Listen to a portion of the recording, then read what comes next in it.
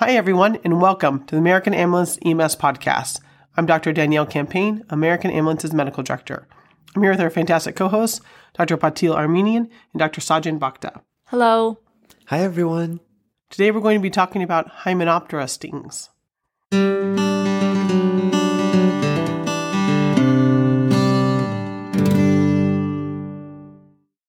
So today we're diving into the fascinating world of the subset of insects and their medical significance. We'll be focusing on the order Hymenoptera, which includes bees, wasps, and ants. These insect stings are actually responsible for the largest percentage of envenomation-related deaths in the United States. The two primary encounters for humans are either accidental contact with a solitary worker insect or proximity to a disturbed nest. Most fatalities in humans occur due to an immediate hypersensitivity reaction and anaphylaxis. It's also worth noting that insect bites are more common in children, but can also occur in adults who venture into forested areas or construction workers who accidentally disturb a nest or something like that. So within the order Hymenoptera, we have different families that we need to be aware of. There's the winged Hymenoptera families, which include Apidae, the honeybees, the bumblebees, and Vispidae, which includes the yellow jackets, yellow hornets, white-faced hornets, and paper wasps. There are also the wingless Hymenoptera, Phomicidae, which also include ants. That's a lot of fancy terms to talk about insects, some flying, some not. They all can bite and sting you. Within the Apidae family, honeybees and bumblebees are usually non-aggressive. They sting only when threatened. However, there is a notorious subset known as the killer bees, which are highly defensive and tend to swarm. They were introduced in Brazil in the 1950s, but since then have spread to other parts of South and then North America, including the southwestern United States. The barbed stingers of the Apidae family often remain attached to the skin after a single sting. On the other hand, the Vespidae family, which includes wasps, yellow jackets, and hornets, is known to be more aggressive than the Apidae relatives. These insects can be found in all parts of the United States. They can be classified as either solitary or social wasps. Social wasps, like yellow jackets and hornets, build larger nests either in the ground or in shrubbery or in trees. Solitary wasps, such as mud wasps, create smaller nests, and they're often found in areas like sides of windows or awnings underneath a roof. Unlike the Apidae family, the Vespidae family lack the barbed stingers, so they're able to sting multiple times. Sajan, that makes me more nervous. Multiple stings? Not good. All right, so let's talk about the Formidae family. This is ants. Most ants primarily bite using their pincer-shaped mandibles. However, similar to bees and wasps, certain ant species have evolved the ability to sting with their abdomens.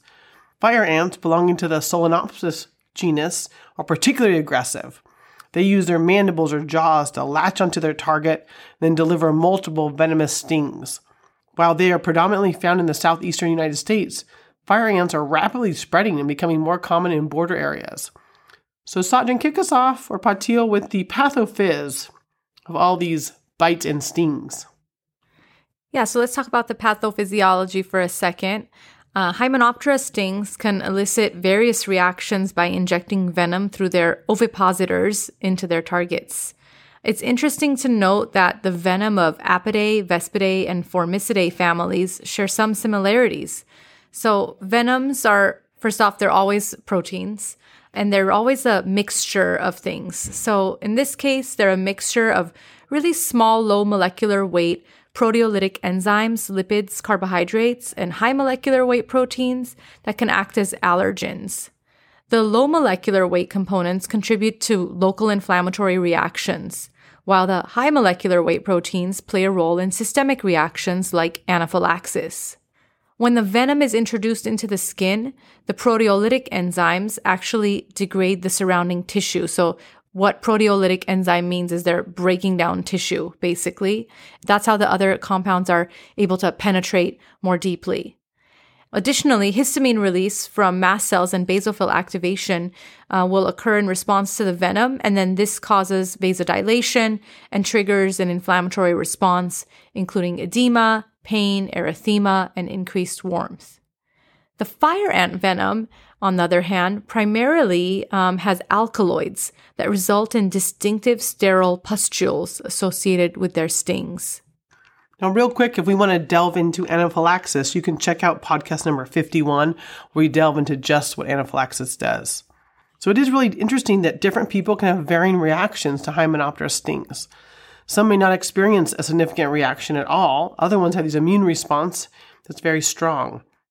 Let's say there's 3 common types of allergic reaction to these stings. The anaphylactic, which we talked about is the most serious, which you'll check out on podcast number 51, or there's cutaneous systemic reactions, or kind of large local reactions. Sajid, why don't you kick us off and just do a little summary of what anaphylactic reactions are? So as a reminder, anaphylactic reactions are typically characterized by signs and symptoms of immunoglobulin E, or IgE, mediated allergy, and typically affect multiple organ systems. Patients in anaphylaxis may experience compromised airway with symptoms like stridor, pharyngeal swelling, tongue swelling, lip swelling.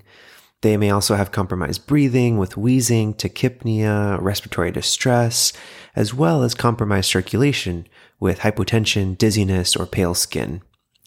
Systemic cutaneous reactions, such as urticaria or hives, are also commonly observed, but don't have to be present.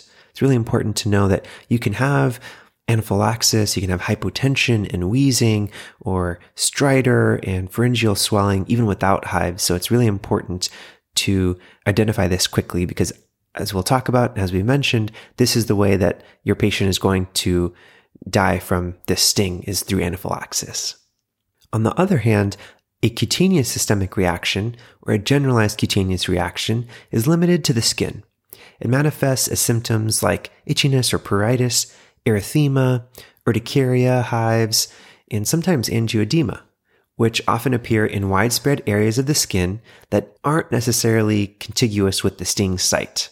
And then the third type of allergic reaction is a large local reaction, which involves painful swelling and erythema localized to the skin and subcutaneous tissues adjacent to the sting site.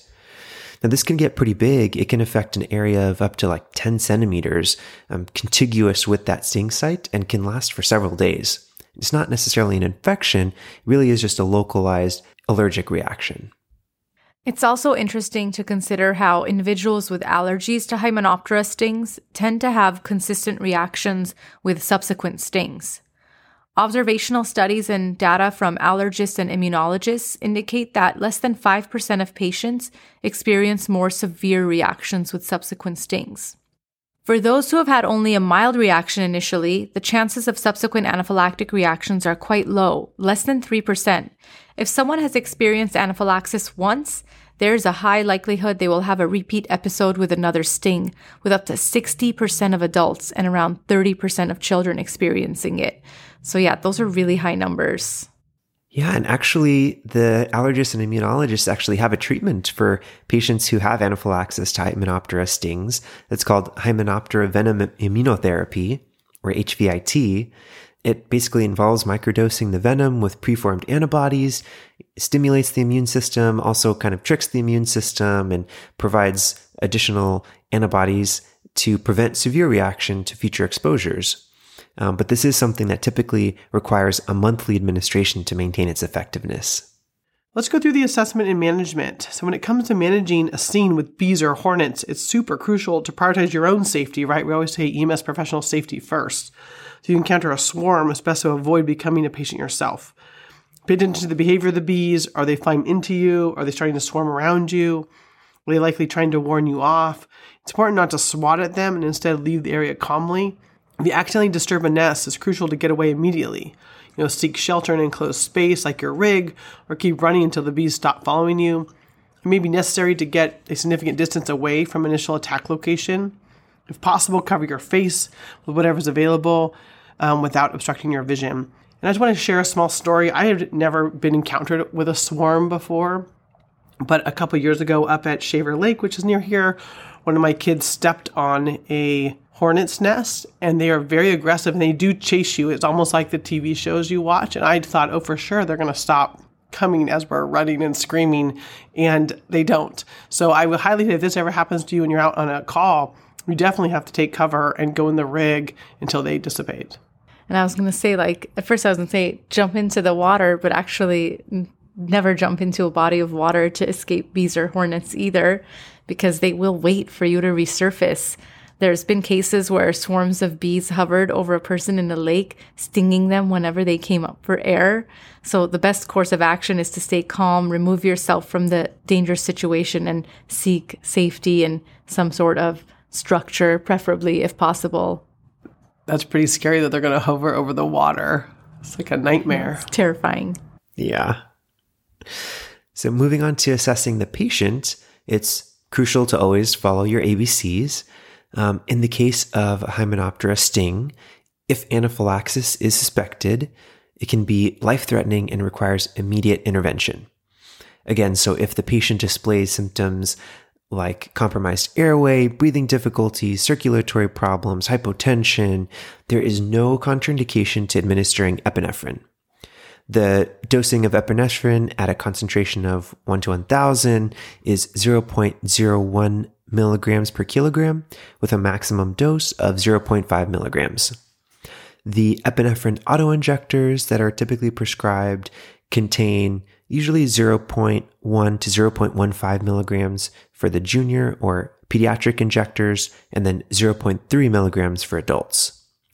And remember, the outer thigh is the preferred site for administration due to its faster absorption rate compared to the outer arm or the buttock. Epinephrine can be repeated every 5 to 15 minutes until the symptoms have improved.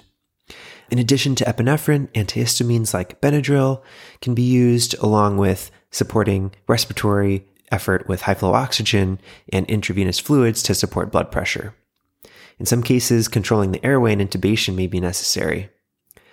Again, refer to episode 51, where we talk a lot about managing the airway and all these medications in depth. It's also worth noting that in the hospital, corticosteroids such as prednisone or methylprednisolone may also be considered. We also tend to use H2 blockers like famotidine or cetirizine. These medications work by reducing systemic inflammation and the immune response to the antigen. Let's briefly talk about stinger removal. It's important to note the difference between bees and fire ants. Bees and occasionally yellow jackets have a barbed stinging apparatus that becomes lodged in the skin and rips away from the insect's body after a sting. If the insect or stinger can be flicked off from the skin immediately, it may help limit the amount of venom injected. However, if the patient presents minutes later, immediate stinger removal is not critical as the venom will already have been fully expelled.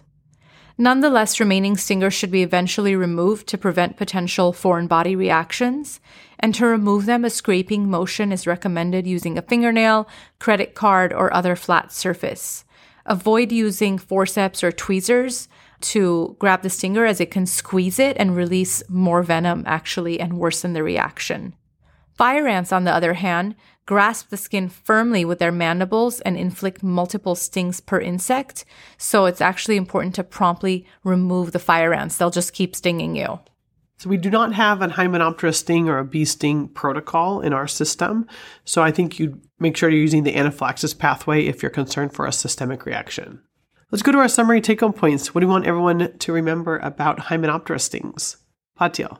I would say don't swat at bees or wasps. Remember scene safety in the case of nest disturbance, and try to run away and seek shelter. Satjin.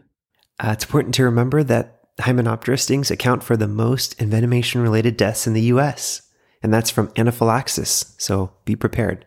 Yeah, I think my summary take-home point is the same. Since almost all deaths come from anaphylaxis. If you yourself as an EMS professional are allergic to bees, make sure you have your own EpiPen with you at all times. And then be highly suspicious of somebody who's called for help and you can't figure out what's going on, that it could be to a Hymenoptera sting.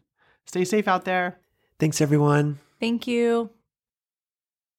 If you guys like the American Ambulance EMS podcast and you feel like this has been useful for you, please give us a 5-star review on the iTunes store so that we can move up in the ratings so that other pre-hospital professionals can listen to us as well. And we're also taking any solicitations for ideas or topics that you want covered, and you can email us anytime at podcast@americanambulance.com. Once again, that's podcast@americanambulance.com.